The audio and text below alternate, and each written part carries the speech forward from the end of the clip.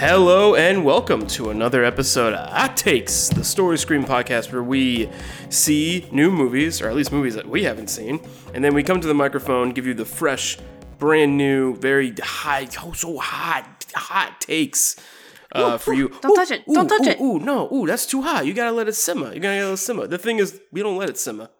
We just tell you we just tell you the thing. We just tell you what the thing is. You're hearing some voices. I'm going to introduce my guest in a second. I'm Robbie Anderson. This is a Story Screen podcast. This is not the only podcast on Story Screen. If you're interested, if you like this, subscribe. Do that, please. Also, you can go on our website and you can find articles and you can find reviews and you can find more podcasts. You can buy a fucking t-shirt. We swear on this podcast. If you listen to every episode, you know that. If this is the first time, fuck you. Thank you for being here. My name's Robbie. I do the thing, and I'm joined by someone else who does the thing, Bernadette Gorman-White. How are you? Hi there. I'm well. Happy to be here. Bernadette, we just saw each other. This is a weird movie. This is a weird movie. We just saw each other in person, so it's also funny that we've moved from an in-person chat to a Zoom call. Yeah, it would have been really funny if we were recording some other kind of podcast pre-in-person chat and then post in-person chat. Yeah. We did see a weird movie. It's a movie. It's on HBO Max. It's one of the 7 HBO applications that you can use to watch certain shows. Yes. It's not confusing at all. We saw An American Pickle, directed by Brandon Tross, written by Simon Rich, and we saw it's a film where Seth Rogen plays his great-great-grandfather and himself, not Seth Rogen, but a modern man played by Seth Rogen. His great-grandfather in 1919, living out the American dream as an immigrant, falls into a pickle brine in a pickle factory and is perfectly pickled for 100 years, which is where our story kicks off. But Bernadette, the real story is our hot take. What's your hot take? That's true. On American Pickle. I like all of the people that are in American Pickle very much. Yeah, I mean, Seth Rogen's there, and then there's Seth Rogen. And then Seth Rogen's there. Yes. I mean, I really like Sarah Snook, who plays the great-great-grandmother, Herschel's wife, Sarah. I like her a lot. I've been catching her on Succession, which is another thing that you can watch on HBO Max, which is great. Check that out. I like all of the bit players too. Like all of the very small character actors were great. Yeah. And there were like little treats sprinkled throughout the film. Yeah, there's some fun cameos for sure. Yeah, really fun cameos. Overall, I think the movie was just a little too silly for me. It didn't really seem... I felt like the movie didn't really know what it was or what it wanted to be. Okay, I'm with you there, but if you keep going though.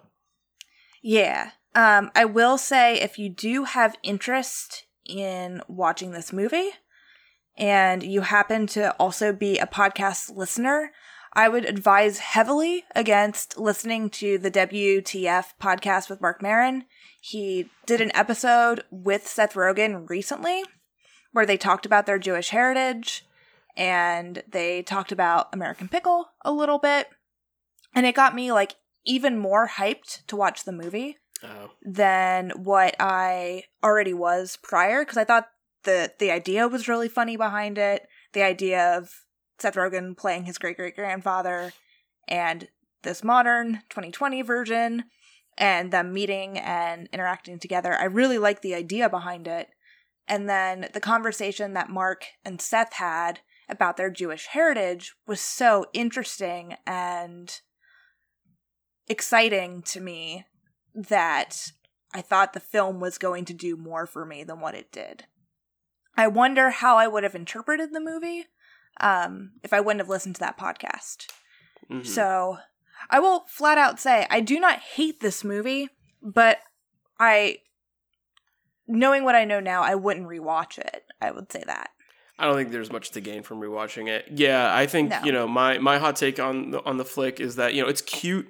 I think it's worth a watch. I think it's interesting. I think it's like There was a buddy of mine who he's Jewish, and it was before I saw the movie, and I was talking to him about it, and he was like, and he really liked it because you don't you see Jewish representation on screen, but he felt like this like movie was like the most like culturally Jewish movie he's seen for like maybe obvious reasons, but like he felt like comfortable with it, and he's even mentioned before like as a Jewish person like he is uncomfortable with like Holocaust movies or maybe a show like an Orthodox. Like he doesn't like to watch those things because of the way it makes him feel. But this movie, he really enjoyed it and enjoyed how Jewish it was. So I do think that aspect, like that cultural aspect of the movie, is very cool. But in my opinion, I think the movie's not silly enough. I think that it's a little bit, and I think that's the thing. Like it doesn't know what it wants to be because it kind of like it'll get close to doing some real silly shit, some really like almost like surreal stuff, and then it'll kind of like try and ground itself again, or I kind of wish it went in one direction or the other. Like, make this like serious, deep understanding of cultural difference, or not even cultural differences, but generational differences, and the promises and the hardships our ancestors went through to even get to this country, or do that, but do it through the guise of satire and surrealism or supreme silliness, because I would have been here for both. I think this movie's a little bit trapped in the middle of those two things. I think it's like first act or so, I'm like really into it. And then when they kind of start getting to what the drama of the movie is, I start kind of not being as interested in what the flick is. There's a lot of like easy tropey things they could have done with this fish out of water story that I'm glad they didn't do, and there were some I kind of wish I got to see, if I'm being honest. There's a playbook on doing stuff like that, and they could have hit some of those plays, but I also kind of admire that they didn't. So it's not, again, like I'm a little disappointed with the flick because I really like the premise, and I also really kind of like the beginning of the flick a lot. I think I was like really sold on it. My expectations weren't too high, though, because I've heard middling things about the movie. I heard some mixed reviews, so I kind of went into it knowing that.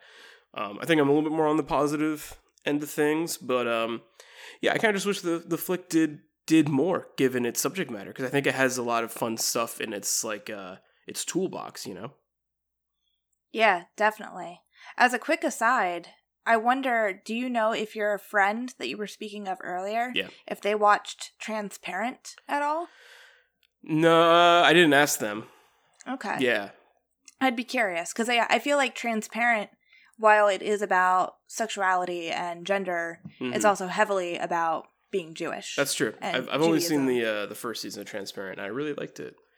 Yeah, I think they handle religion very well in a very interesting way. And honestly, I think that was the first time that I watched Jewish characters in a television show or even in a film that weren't just tropes. Like they actually like went beyond just like skin deep of what it means to be Jewish. And so I think they do a very good job. Yeah, I think we can both agree that the way they handle that like cultural significance and make it significant in the movie is very interesting. And we neither of us are Jewish folks, so it's always interesting when you get to kind of peer into through the veil of like what this other culture kind of is like, and maybe and as much as it's about like Jewish heritage, it's it's in the bigger picture of it, it's about like just how shitty life was for human beings like only 100 years ago. Like the way that they contrast and juxtapose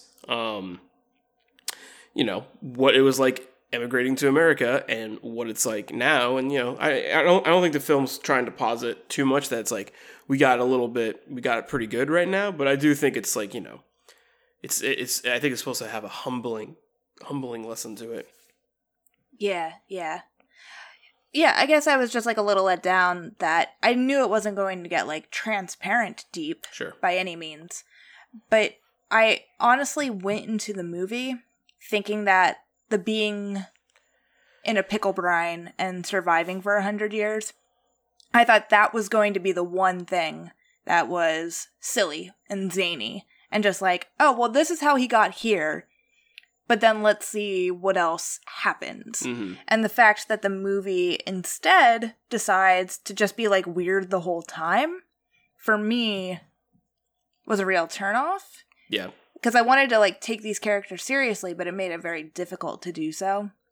But I can understand where you're coming from too, where you're saying as soon as it was starting to get really silly, and there's a moment that we'll talk about later on in spoilers, and I agree with you, like as soon as it was going in this one direction, I was like, oh man, this is not the movie I was expecting at all. Yeah. And I was starting to get into it again, and then it pulled back, like you said. Like it tried to ground itself a little bit after that. And I was like, oh, that's a bummer. I thought it was going to go like all the way. I think you and me are like kind of on like the two ends of the spectrum, and the problem is the movie's a little too in the middle, right? Like yeah, I think that's the issue. And like I think it's okay for us to kind of want different things out of the movie, because the movie kind of does almost give you both, you know, or it's like trying to. I also had higher expectations for its silliness and its surrealness, because I'm fairly familiar with Simon Rich's work, but he's the creator of Man Seeking Woman, and that's like one of my favorite fucking shows. Okay, I had no idea, because I know it's based off of a novella, like a short story that he wrote called Sellout. Yeah. And I knew he wrote the screenplay, but I didn't know he was the Man Seeking Woman dude. Yeah, he's the writer of Inside Out. He's written for Saturday Night Live. He's written for The Simpsons. Like Homeboy is the real deal, you know. But Man Seeking Woman is, you know, that show's so good, and it's in the way that it heightens mundanity and makes it kind of crazy. It makes it zany, you know, by using I guess like the pitch of Man Seeking Woman is that it takes place in New York City. And it's, you know, you follow a hopeless romantic, but in this world, monsters, gremlins, and what have you are also commingling with humans, almost like a BoJack Horseman, but a little bit more like a Monster Machine kind of. Yeah. And it's great, and it's hilarious. I haven't seen every season. I've seen the first season a few times, and it's really just very, very well done. It has a great cast and a great attitude, and you know, I think I would have been really happy to see him kind of flex those same muscles in this movie, because he does sometimes, you know, like a little bit. Yeah. Now that you say that, a lot of things are starting to click for me, but again, like why didn't he take it that step further? You know, and it could have been like, you know, he didn't direct the movie, so like, you know, maybe on the page things could have been more surreal than what the director kind of like decided to ground. Maybe they thought they would lose what the central drama was. If, you know, I don't know. I'm not trying to backseat direct. I'm just, you know, my commentary on it is that I think they could have gotten zanier. I think it could have been a zanier flick, and I think that it would have been all the better for it. Like, you know, we watched something, you and I did the episode on Palm Springs, and like, Palm Springs is so buco bananas crazy, and it really works that way, you know, and you know, there are, you know, Groundhog's Day compared to like Russian Doll or Palm Springs or Live, Die, Repeat is grounded compared to those movies, you know. So yeah, I think that's where my disappointment lies, is in that, you know, when we get to specifics, I think we'll be able to talk about moments that do shine for us and that are really cool. I think Seth Rogen does a really good job playing these two characters. They feel different. They do feel different. I know too, and I think that this was the smart way to go. He filmed all of the Herschel scenes prior. So he literally lived as Herschel and got all of those Herschel scenes on film. Yeah. And then shaved his beard. And then played all of the Ben scenes.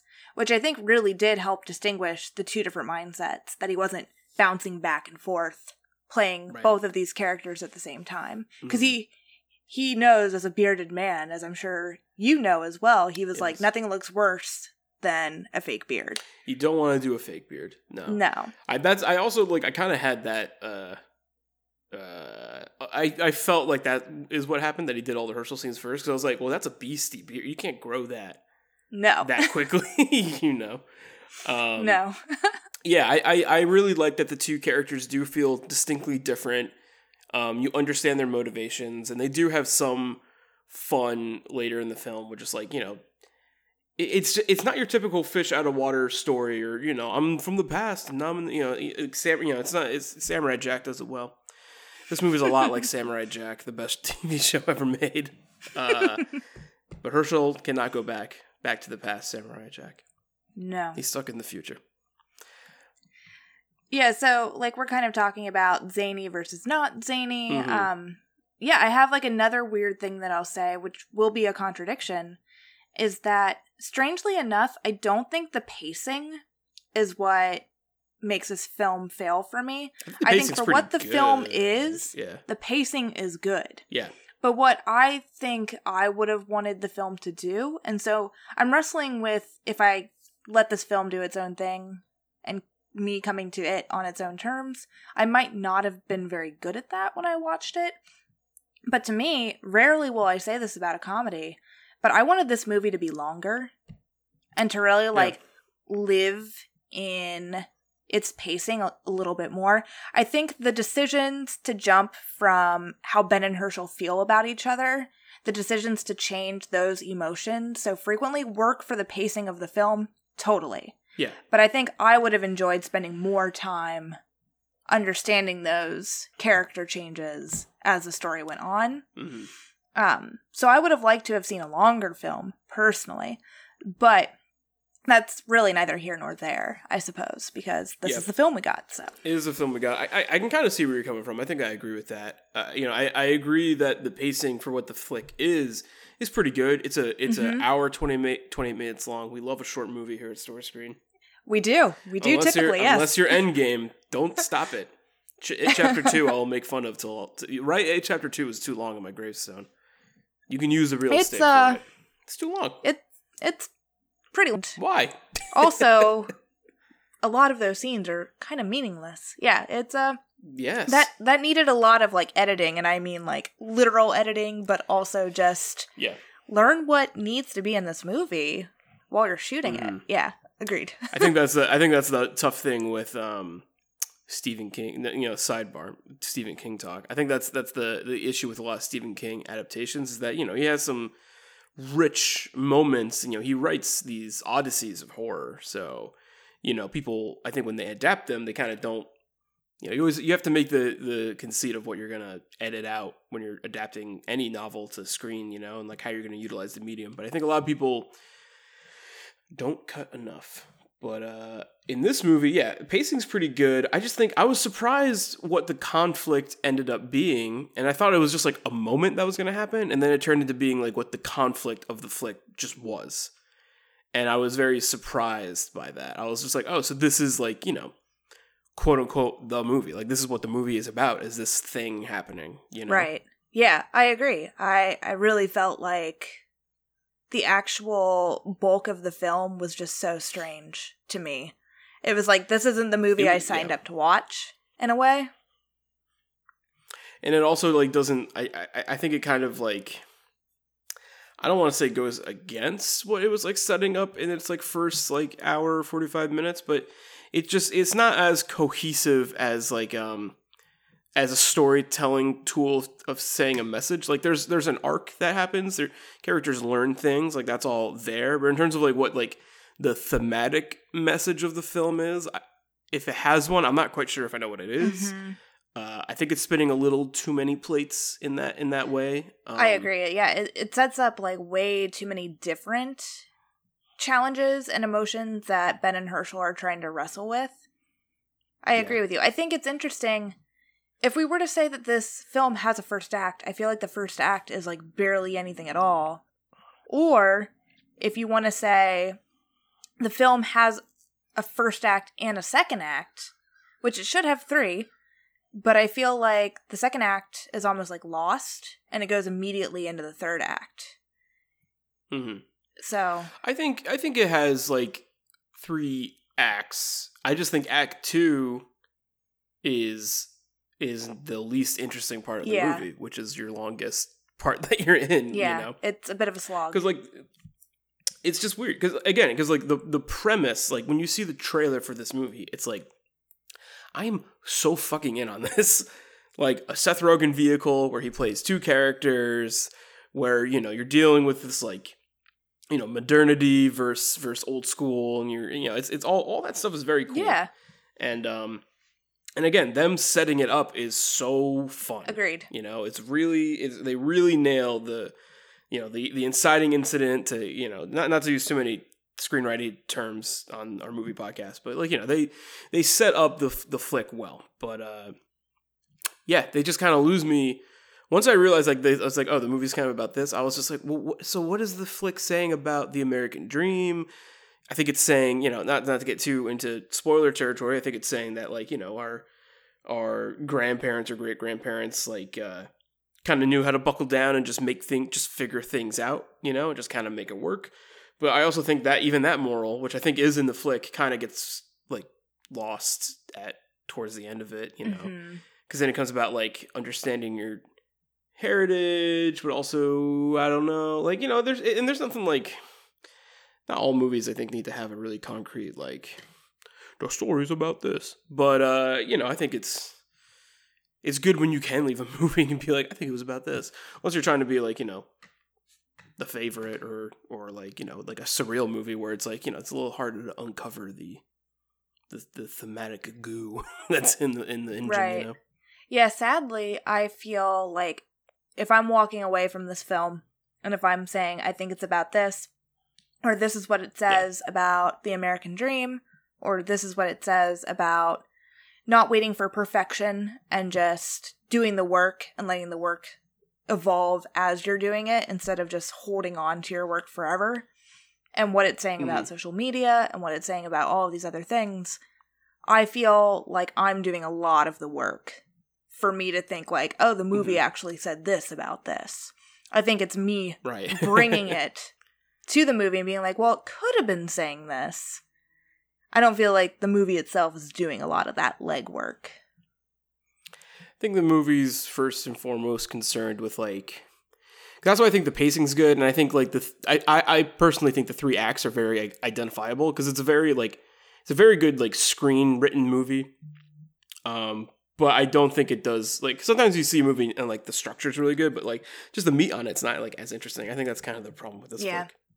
Where, I do think like it's a very screenwriting movie where it's just like, you can set your timer and be like, that's inciting incident, that's act 1, that's act 2, make a break, that's the conflict, this is the denouement. Like it all works there, but it's not all that interesting. Sure. Yeah, I think it might be the character beats that don't help further the act structure. That I'm like, there's not enough character differentiation here. I don't know. I didn't think it was no, I think you're right. I didn't think it was a movie so predicated on conflict. That might sound weird to say, but if you stick around for spoilers, I can elaborate on it more. But like, I didn't think it was a movie, at least predicated. You need conflict in movies, right? But like, unbelievable. I didn't think the whole unbelievable conflict. I didn't think the whole film was going to be predicated on this conflict specifically in the flick, and I was like, once you get into it, you're like, oh, this is I guess what the movie's about. Yeah. I guess, like, I don't know. It's not really, it's like, I think you said it earlier, it's like, it's not really the movie I signed up for, but, and it's okay. When movies change what you signed up for, that can be really cool. Yes. You really got to be hiding the really good movie in there, you know? Definitely. But yeah. Well, we're getting to the point where we're dancing around the specifics, so I think we're going to take a break. Come back, we're going to talk more about An American Pickle, specific moments that happen in the flick, some really fun cameos. I think if you make it to that, you'll see that we do have a lot of things we probably do like about the movie, but it just overall is a little disappointing. And I think we're also going to get into what we're watching and talk a little bit about that. All right. So thank you so much for listening to the spoiler-free section of this hot take. We'll be right back with the spoilers. And we're back with spoilies for An American Pickle. So I think we're out of the brine now. We are out of the brine. So I think the thing that we were dancing around in the non-spoily section is, this movie turns into a film that's about modern Seth Rogen, Ben, in conflict, direct conflict with what's his name again? Herschel. Mm-hmm. In direct conflict with Herschel. And, very quickly. Very quickly, and I was just very surprised that it turned into this, like, movie about these two relatives who are fighting against each other. Then I also think it's very strange that a man who lost everything in his life from being in a pickle brine decided to just make pickles again. I thought I think that's an odd choice. I feel like that didn't concern me. That Sure. wasn't a thing that bothered me because I realized that as true funny. I think the counter argument for that is that we get his great-great-grandson, Ben, who also has lost, like, his relatives due to a car accident. But Ben very much struck me as, like, a man who has literally no friends or, like, social group.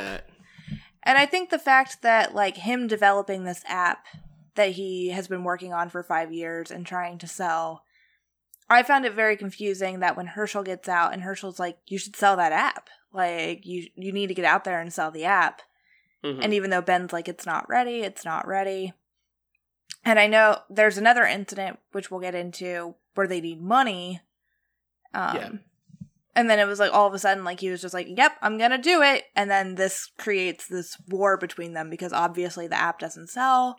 He kind of, like, blacklists himself in the tech community. And he blames Herschel. And then all of this happens very early on in the film. And then all of a sudden it's like old versus new, Herschel versus Ben.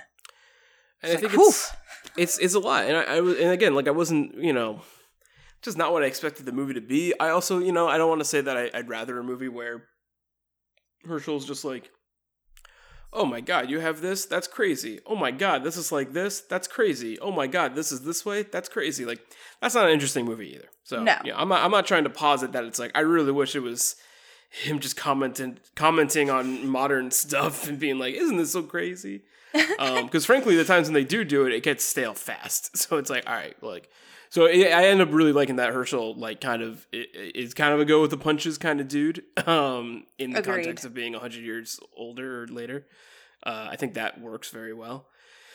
But yeah, I was very surprised that was the story of the movie. The main runway of the flick is these two fighting, and I also kind of found their fighting like a little lame because the best moments of the fight is when they are interacting with each other, or like when someone's like, almost like Prestige-esque, where someone like sneaks into their other one's like thing that they're doing. Like those moments are really good, but like the focus just happens on Herschel, and then you don't even see Ben's character for like most of the movie. Because he, I guess, is in the shadows being sad and going to bars and trying to do a rebrand of his current app, which I also am like, just doesn't seem to make, it just doesn't, I don't want to say like doesn't make sense. Like I think the problem is like, it makes sense, it's just not that interesting. Like, exactly. I think the idea of the app that Ben is creating, the Boop Bop app that, will judge if a product is ethical or non-ethical so that you can make the decision of whether or not you want to buy it. That makes sense. That's an app that makes sense to me. Does it make sense in the context of the movie, though? Like, no. And also, like, the fact that they're making the technology and the social media aspect of the film such a heavy aspect, to me it's like, oh, well, in that world, an app like Boop Bop already exists. Like, the fact that the movie is so predicated and hinders so frequently on how moral or ethical a product is, which Herschel's product, the pickles that he brines in like these old jars that he finds in dumpsters. He makes garbage pickles. Yeah, garbage pickles. Yeah, he makes spicy garbage pickles.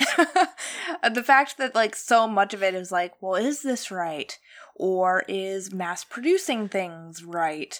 It's just like, this film, like, the Boop Bop app already exists in this movie, to me.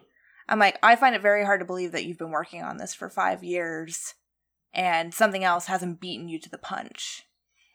That too, and I just think, like, it loads the movie with an unnecessary amount of baggage. Yes. Like, when you're presenting this, there's this application that judges a product based on its ethical aptitude. And the movie is not really about that. Like all moments in a film or all like ancillary things in a film should somehow be funneling towards what the plot is in some way. This is such a, I think, because the movie is not about that. No. It's not about like, like, but I mean, maybe so much time on it. Yeah. And it's kind of like almost like a red herring. It's just like, so are they talking about like his pickles are really ethically made, so that's why they're successful. I don't think that has anything to do with it, but that's all I got. Like, right. And I don't think there's anything really going over my head.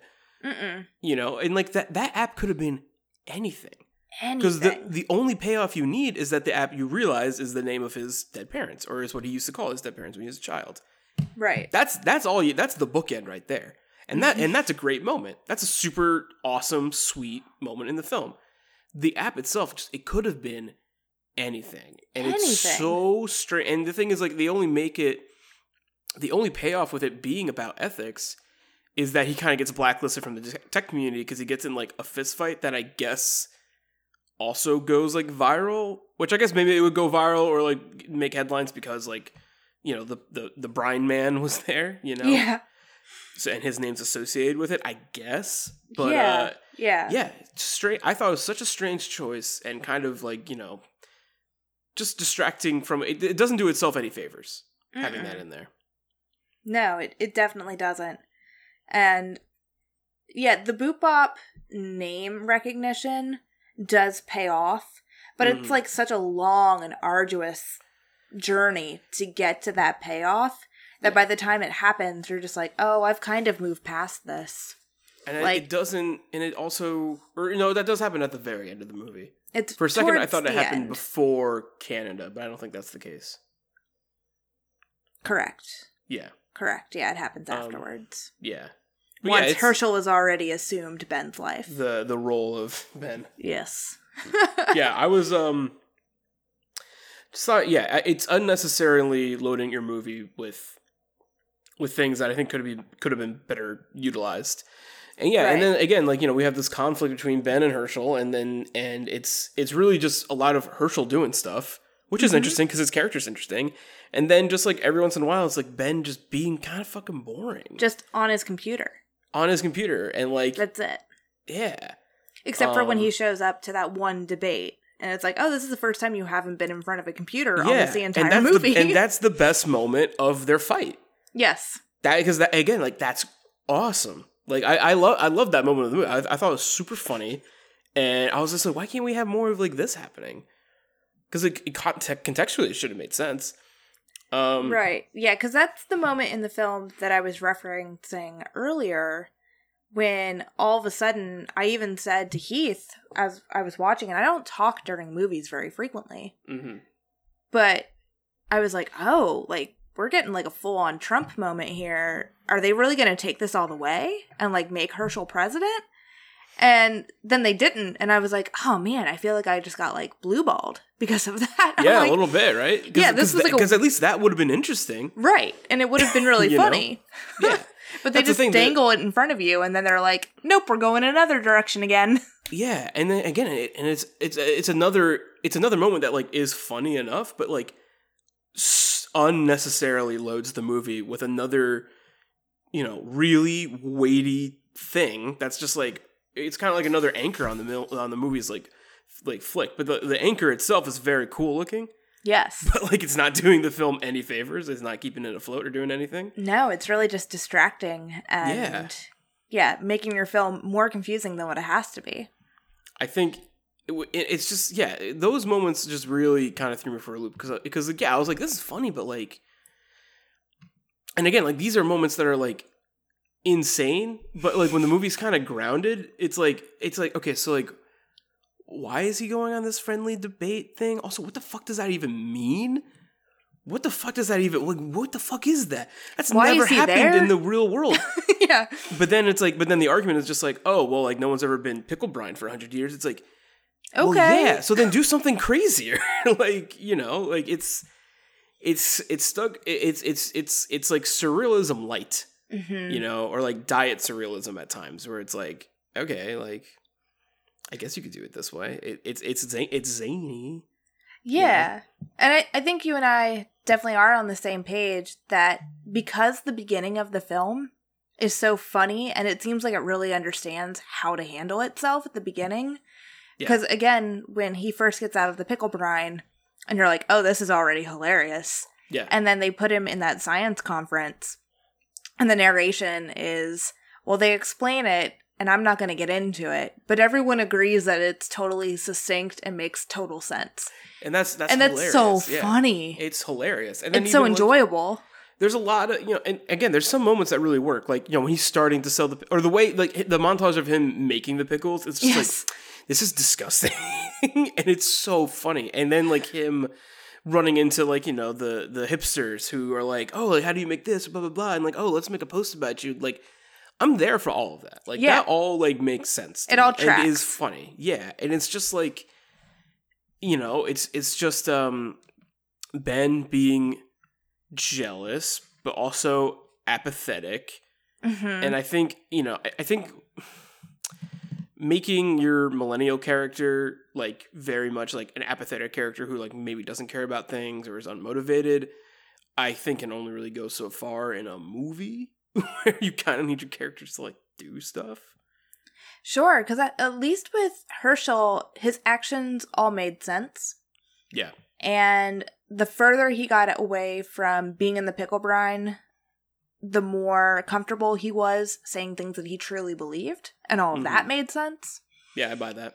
And I also thought his character being so sad about Sarah and, like, really feeling like he owed Sarah something also made that character made sense. I think maybe the Ben character is the problem. I think you're right. I was kind of coming to that conclusion as you were saying that too. I think that for the most part, the Herschel stuff is funny. Mm-hmm. It tracks. It makes sense given the context of everything. I like seeing him try and go on Twitter and just say ludicrous things. I think that is funny for the most part. Mm-hmm. And it doesn't go too mean with it. Like, doesn't make him like. I think that's also another issue. It's like, he starts getting hunted down by all of America when it's like the things he's saying is just like, he's not that bad. Like, he's saying some rude shit, but it's not like he gets deported over it. Like, I don't know about all that, Yeah, it seems like Herschel himself understands his context and the way that Simon wrote Herschel in that context, he understands. But then when Simon was writing the characters of, like, the general population, it was like, no, the context is wrong here. Like, there wouldn't have been this type of reaction to this. And the thing is, like, and it's hard to talk about because, like, again, like, if there were more zany with it, yes, it would have, I wouldn't have an issue with, right. Like, they're doing this, they're commenting on. Again, it's such for a funny moment, it's like too loaded with too much shit. Where it's like they're commenting on, like, Trump, cancel culture, things like that, and it's just kind of like, is the movie about this? Right. It's not, right? So it's like, I don't think so. I don't think it's about it at all. So I'm just like, so why are these the choices that you're making? Yeah, or if it is about that, that's not what I wanted it to be. And also the bookends of the film don't seem like that's what they want it to be about either. I don't think so. I think it's about legacy legacy and respecting your family and I think it also wants to say a thing or two about just, like, how go-getter the previous generations were because they had to be, because, like, their survival, like, truly depended on it. Right. And those things work for me. And again, like, you can have the other stuff, but, like, you have to make the movie crazier to kind of match it. And I think that kind of goes into your comment earlier about, like, if the movie is a little bit longer, maybe we wouldn't have to have this kind of, like, isolated conflict that actually was the movie. Maybe we could have more of the nuanced thing happening. Because, like, you can have the two characters, like, at odds with each other, but it's too much of Herschel's movie and not enough Ben's movie. Right. And that's just kind of butter. That's just kind of butter. And I can't believe it's not. It's just kind of a bummer because it's like, because I think Ben is an interesting enough character. He just doesn't really have much to do for the bulk of the movie. Right. Yeah, his character starts off, like, interesting enough when he gets him out of his, like, facility that Herschel has been kept in. And he was like, yeah, he's going to stay with me for a few weeks, whatever. And he's, like, showing Herschel around, and he's excited to show off what the world has become. Which, again, leads me to believe that he doesn't have a large friend group. And I guess I have a hard time understanding a character who's in the app world who doesn't understand how to talk to people. Like, you do get that one scene later on where he's hanging out in the bar, and it's kind of clear that, like, he and the bartender, at least, they have, like, a friendship or relationship. He's a regular there. She gets him a beer without him asking for what beer. Yeah, so they're kind of grounding him in that way. But the fact that we don't get any of Ben's behind-the-scenes interactions with people just makes him seem like a very one-note character. Yeah. Whereas you have Herschel, on the other hand, like we've said, is just, like, off the charts. So everything about him is fucking interesting. Right. You know? Everything about him. Yeah, it's, I think it's also they're trying to bury the lead about his parents passing away. Because I do think I would have liked it more if Ben was more... Because given this context, he's weird about family stuff, but he clearly respects and misses his parents. Mm-hmm. So realistically, he should be really excited to find his, like, kind of last living relative, right? Yeah, yeah. And I think they're burying the lead a little too hard, a little too deep, because they want the reveal that his parents died. And I don't think that works as well, you know? Mm-hmm. Yeah, because I think pretty early on when he does say, like, oh, well, who is this? And he was like, oh, these are my parents. And he was like, oh, what happened to them? And I do think that bit where... Were they murdered or normal? Murdered or normal. I thought that was so very funny. There's good moments in this movie. It's just, you know, when you're hyped up on something and it kind of doesn't land, it's like... Yeah. Now I'm annoyed. Yeah, I would have loved just, like, not having an app be, like, the crux of what caused the conflict. Because without the app and without, like, Ben being holed away in his apartment for 5 years working on this app, it would have allowed that character to really breathe and to make a lot more sense. If you made him... I think they kind of wanted to make it so he had money, so he had a nice apartment, so he had a lot of things that were new. But if you made him a barista who doesn't make a lot of money, who hates his job, and has, like, I always want to do... Maybe he's still an app developer or an aspiring app developer. I don't fucking know. Sure. And he has, like, 7 roommates and stuff. I think you could have gotten the same message across, and then you have a little bit more texture on it as well. Mm-hmm. You know, he's a little too... You know, you're kind of like, well, where did you get your money? Did you get it from selling a previous app? Is it inheritance money? I think it's implied that it's inheritance money, or is at least the money that his parents gave him as an investment. I don't really know. Yeah, he's just not all that interesting, and that's just kind of the bummer and why we're focusing on it. And the thing is, he by the end of the movie, he's a little bit more interesting because you get a lot more moments of him in dire scenarios. So he has more to do, so it's a little bit more interesting to see him when they're back in the homeland or the home country. Those are his best moments. Yeah, you know, and they're really cool. So yeah, I don't know. There's a lot of really good cameos in this movie. Yeah, we can definitely talk about those. Those are fun. I think the one that I laughed the hardest at was that's Brendan Fraser in the book, right? As Mort. Oh, is it? I think it is. I think that's Brendan Fraser. Gosh. See if you can look it up, because I'm like almost positive that's Brendan Fraser. If that is so funny and topical for other things going on in our lives. Because you know, I was wondering, like, oh, did they have him, like, on set for, like, fucking Doom Patrol or something? And they're like, hey, you're HBO Max show, come on over. Yeah, I have no idea. I'm almost I didn't look anything up, but I'm convinced that's Brendan Fraser. Oh, that's just so a picture funny. of Mort. I love too that it stuck with you so much that you remembered the character's name who was mentioned just the once. I was shocked. I was just like, that has to be Brendan Fraser. I thought for sure you would have also saw that, so which is making me have second guesses about whether that's Brendan Fraser. Right over my head. I felt like it was almost like a face merge between Sarah Snook and Seth Rogen. I thought it was more of like one of those apps that just maybe that's Brendan. Maybe that is just what Brendan Fraser is. I don't know.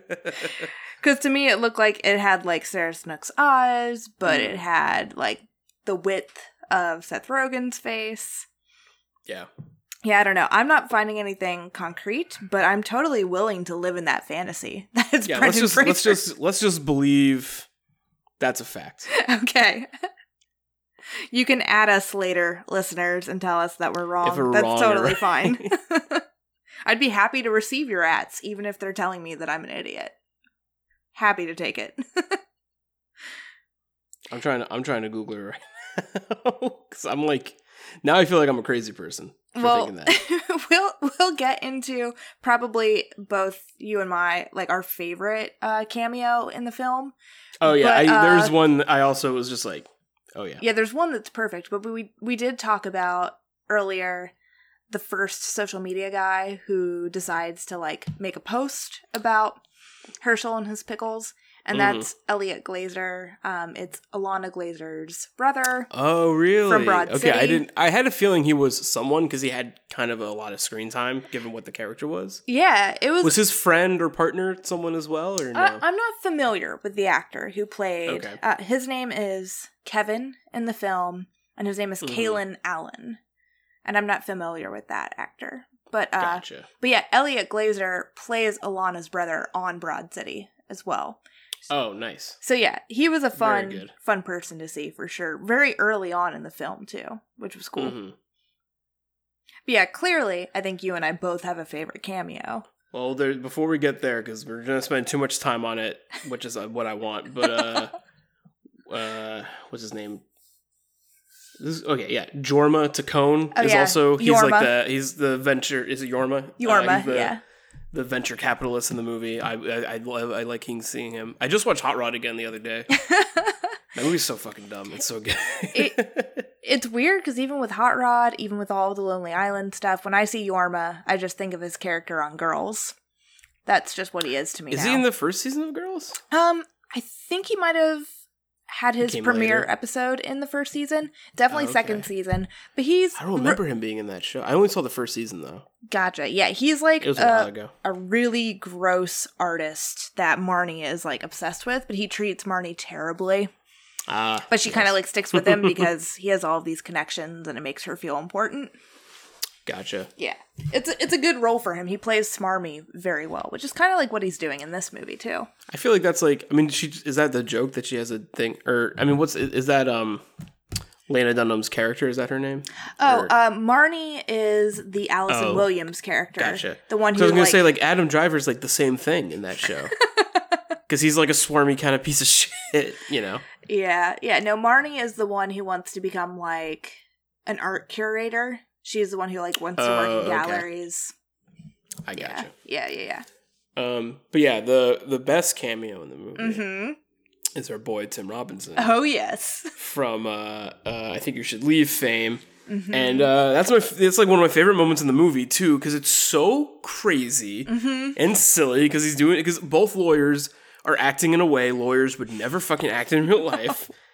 And again, it's just, and I think that's the peak and where I wanted the movie to be the entire time. Yes. If it could have been absolutely like that, agree. like no further, no deeper you need to go, maybe like a little bit more heightening, but if they could have just maintained that the whole movie, because they hit it a few times, yes, and they're the best parts of the movie. So it's like if they could have just hit that the entire time, I'm in. That's the flick for me. Oh, for sure.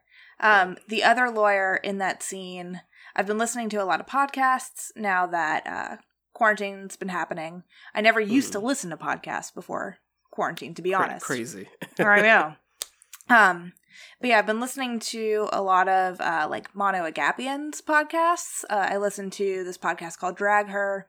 It has Mono and Nicole Byer. But Mono's roommate, his real life roommate and co-podcaster, they do this podcast called We Love Trash, where they talk about like trashy things that they love. Nice.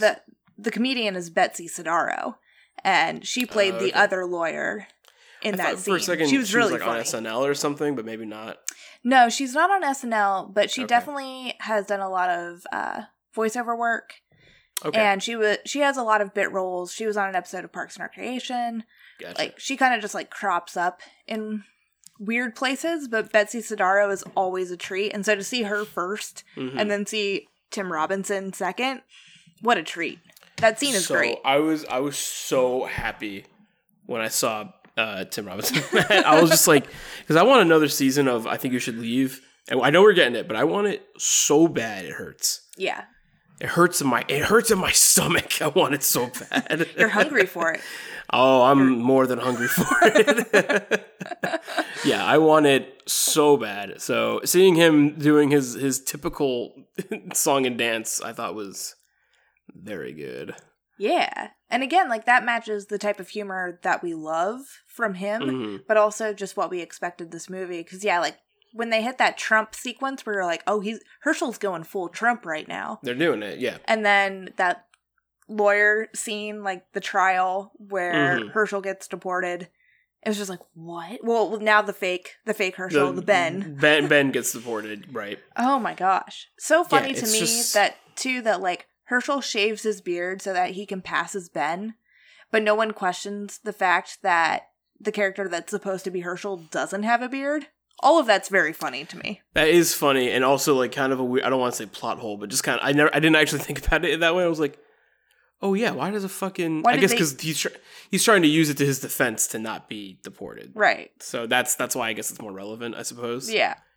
It's just silly. It's very silly. It's very funny. One of the biggest... it's not even a plot hole. It's just a continuity error. Is when they are traveling to Canada together and Ben falls and he scrapes his hand. You get does he not have the bandage at all anymore? You get a shot of his hand and it is clean but with cut. And then the second shot of the hand is the cut, but his hand's really dirty. And then the third shot of his hand, when Herschel's wrapping it up with the bandage, it's like very clean again. I gotcha. And I was just like, whew, that took me out. But that was just a very silly thing. That's like almost inconsequential. It's fine. I mean, it happens. It does. Things like that. And it makes sense that it take you out because if you're paying attention. Yeah. Paying attention. Well, they're making you look at it for a reason because it's this tender moment between the two of them. Right. Speaking of tender moments, I did like the callbacks to Sarah putting her hand on Herschel's shoulder and saying like, oh, they're going to make this American dream together.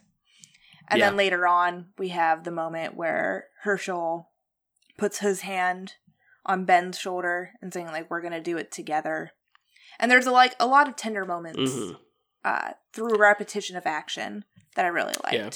I thought I was kind of bummed with the with them getting into the fight again on the Canadian border. I thought that was kind of like what it sets up is good, but at that point I was just like, oh, they're fighting again? I liked what it set up though because they get to do like a switcheroo, which is always fun in these movies. And I thought that was creatively handled for the most part, but... Yeah, I can agree with you. And Seth Rogen is Canadian, correct? Yeah, so that's also another joke there. Yeah, like he's almost home. He's fleeing back home. But again, that lands more when you have that context. Yeah, I think for the most part people know that, but you never know. Yeah. I didn't know. I think isn't like Jim Carrey Canadian? I didn't know that for mad long. Oh, you didn't? Yeah. Yeah, that's like a fun... You just assume. ...realization. Well, I've recently been watching Canada's Drag Race, which is the first season of Canada's Drag Race. And yeah, it's interesting because they'll have like guest judges and sometimes guest hosts who will come on that show, and the queens will react as if they know who these people are.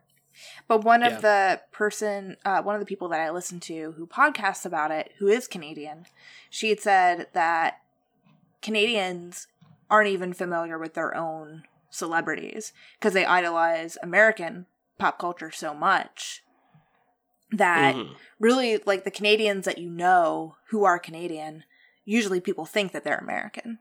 Just like you said with Jim Carrey, like, you didn't know he was Canadian. Mm-hmm. Yeah, just like... Yeah, it makes sense. Yeah, like Tom Green. A lot of people don't know that he's Canadian. Right. But he is. Mm-hmm. Yeah. Well, do you have any other things to bring up about the flick, Bernadette? Yeah, the last thing I just wanted to talk about is I grew up very religious. I'm not Jewish, but I'm Catholic. Mm-hmm. And that was a big part of my life growing up because my mom still holds a lot of those traditions. Right. I went to church every single Sunday. Sometimes I would go to a service on Wednesday as well. I grew up with religion. Yeah. And so I really liked what they were kind of working at the very beginning of the film, where Herschel's questioning Ben and saying, like, oh, well, you're not religious? Like, Yeah. you haven't held true to your promises that you made as a child when you had your bar mitzvah. And I think all of that's really interesting because when I was younger, I had a lot more friends who were also religious. Yeah. And I feel like the older you get, the harder it is to hold on to those religious tendencies because they are in constant conflict with the modern world and the modern norms. And so I really liked the ending where Ben said, oh, I don't know the words to that prayer, because he wants to like constantly push it away.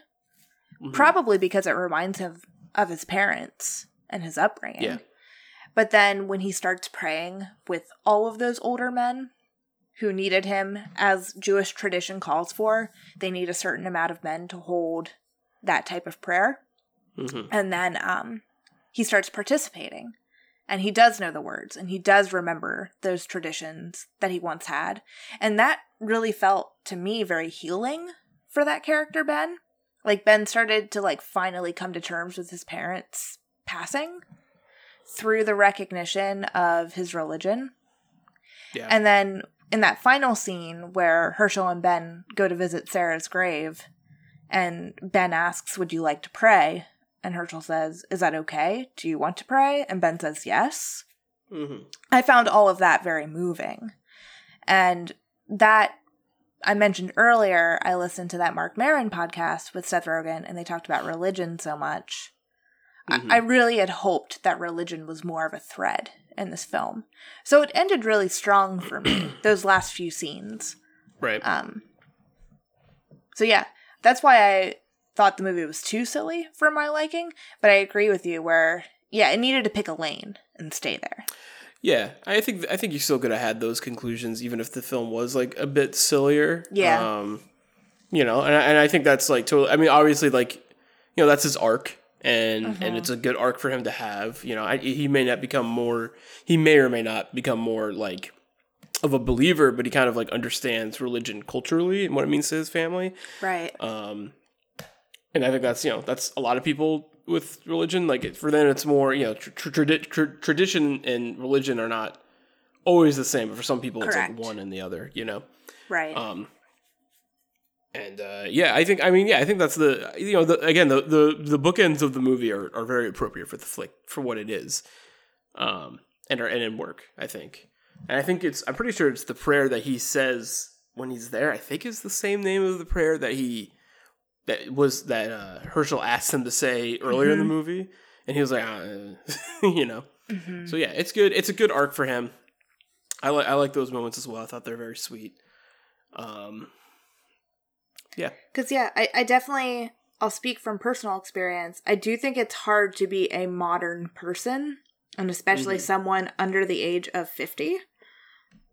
And also come to terms with religion, because religion can hold a lot of negative connotations, and it's definitely not perfect, and it doesn't work for everyone, because that's a struggle that I have had, like, in my young adulthood, late teens to young adulthood. So yeah, I think all of that conversation is very interesting, and I really like watching things like that. So I would recommend to listeners that, if you've already seen An American Pickle, and if that religious aspect really resonated with you, to go listen to that WTF podcast with Mark Maron, where he interviews Seth Rogen. You probably have maybe a week or two before that goes behind a paywall. So, well, there you go. Or, you know, you can always pay Mark Maron too, if that's what you want to do. Good for you. That's his job. You could use the money. Yeah. Do you think that if you listen to that Maron episode after you watch this, that maybe you would have, like, you know, like sometimes we do a hot take and it's a movie you don't think you like, and you talk about it and you're like, I actually did kind of like that movie, or vice versa. Do you think that if we did this podcast, or you watched with or without the podcast, if you watched An American Pickle, then watch that Maron episode after, do you think that would have, like, bolstered some things up for you? Maybe been like, oh, that movie is actually doing a lot of cool things, or you think it's kind of mute point at that? I think if I hadn't have listened to that episode, and then watched the movie, just going in even more blind, I think I would have been able to approach the movie on its sillier terms more readily. Mm-hmm. And then listening to the podcast, I would have been like, oh, this is like nice supplemental material. And now I get to hear like what his serious thoughts are on religion.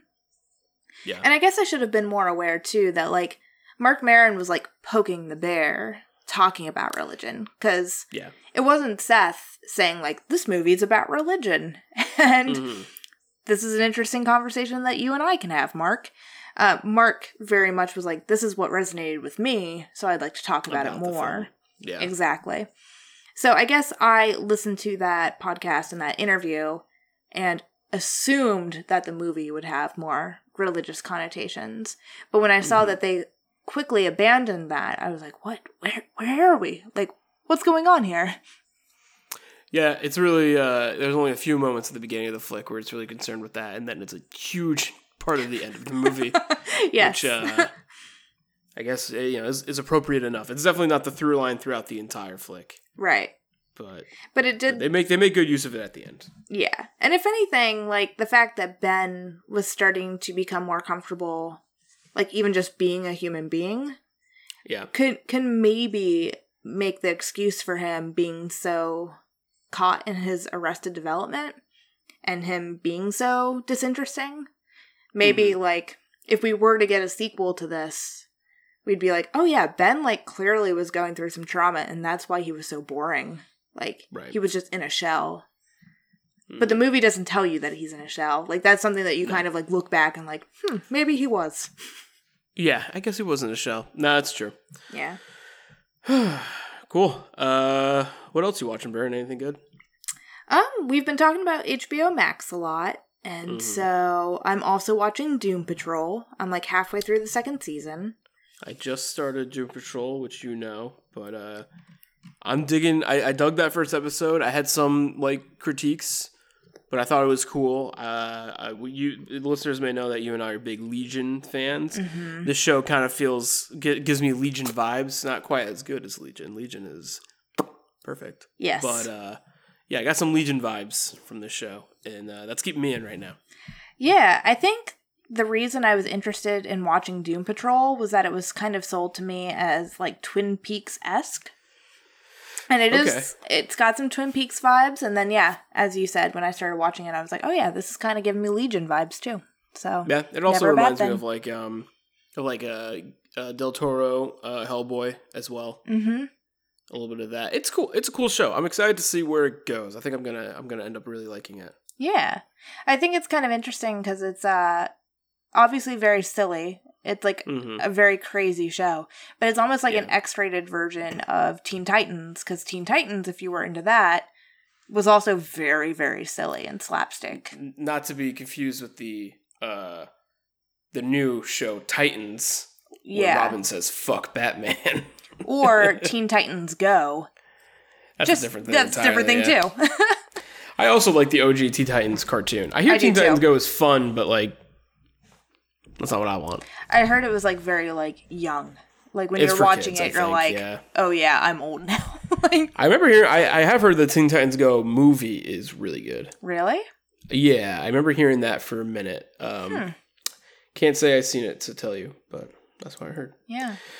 Did you see the first episode of Lovecraft Country, Burn? I have not. I'm probably going to watch that tomorrow or maybe tonight. Yeah, very soon. I'm excited to hear what you think. I enjoyed it. I'm a little... There are moments where I might have felt a little confused, and there's some things I was like, okay, I'll see what you're doing, but I'm in. I'm in. Yeah? For sure. Yeah. I think it's cool. I'm definitely going to watch it every Sunday. For sure. But yeah, it's cool, and I think the more I sit on it too, the more I like it, and it kind of reminds me of like when I saw the first episode of Watchmen, I was like, "This is pretty fucking cool." I don't have my full trust in this show yet, and then as you're watching, you're just like, "All right, well, I guess this is my favorite thing I've ever seen." So that's just about that. I have a feeling this show could be doing like when you see the whole picture of it by the end, you're like, "Ooh yeah." Oh yeah, I imagine going into it, for me personally, I'm going to be anticipating like very similar Watchmen vibes. Just the fact that they both have knowledge prior as a viewer going in, that you kind of like understand kind of the world that they're going to build, but that they're recontextualizing it in such a fun, exciting way.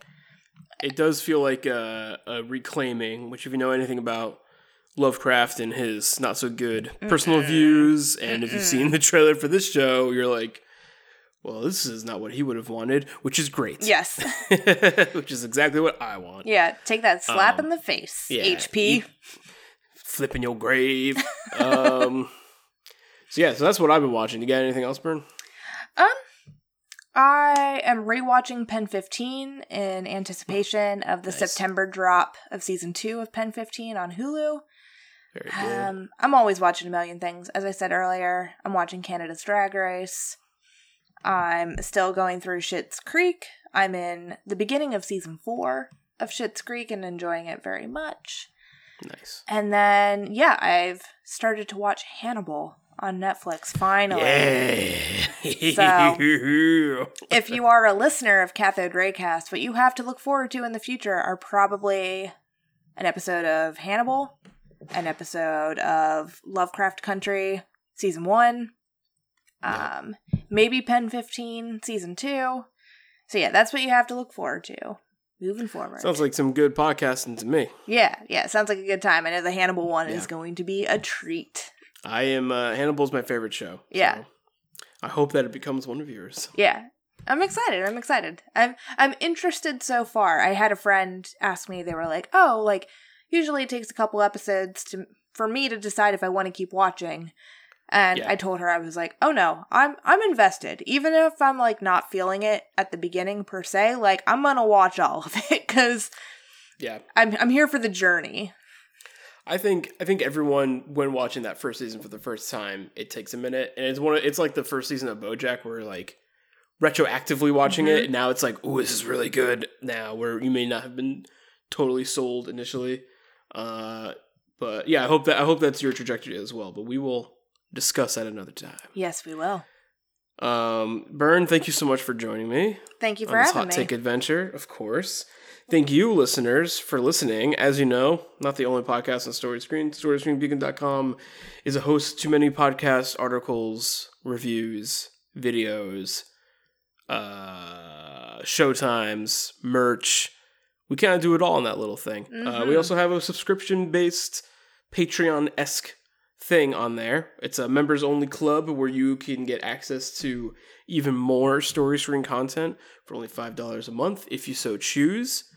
So we're doing things. We're on there. We're going to be doing more things soon. We're always doing more shit. We also, if you didn't know, and it'd be weird if you didn't, we have a drive-in. The theater cannot open right now because of the global pandemic, so we are in the woods showing movies like a bunch of hooligans. So come do that. Tickets sell out fast, so if you are interested in going, scoop them. Yes. Before they're all gone. And again, thank you, Bernadette. Thank you, listeners. We'll see you next time. Stay hot. Bye.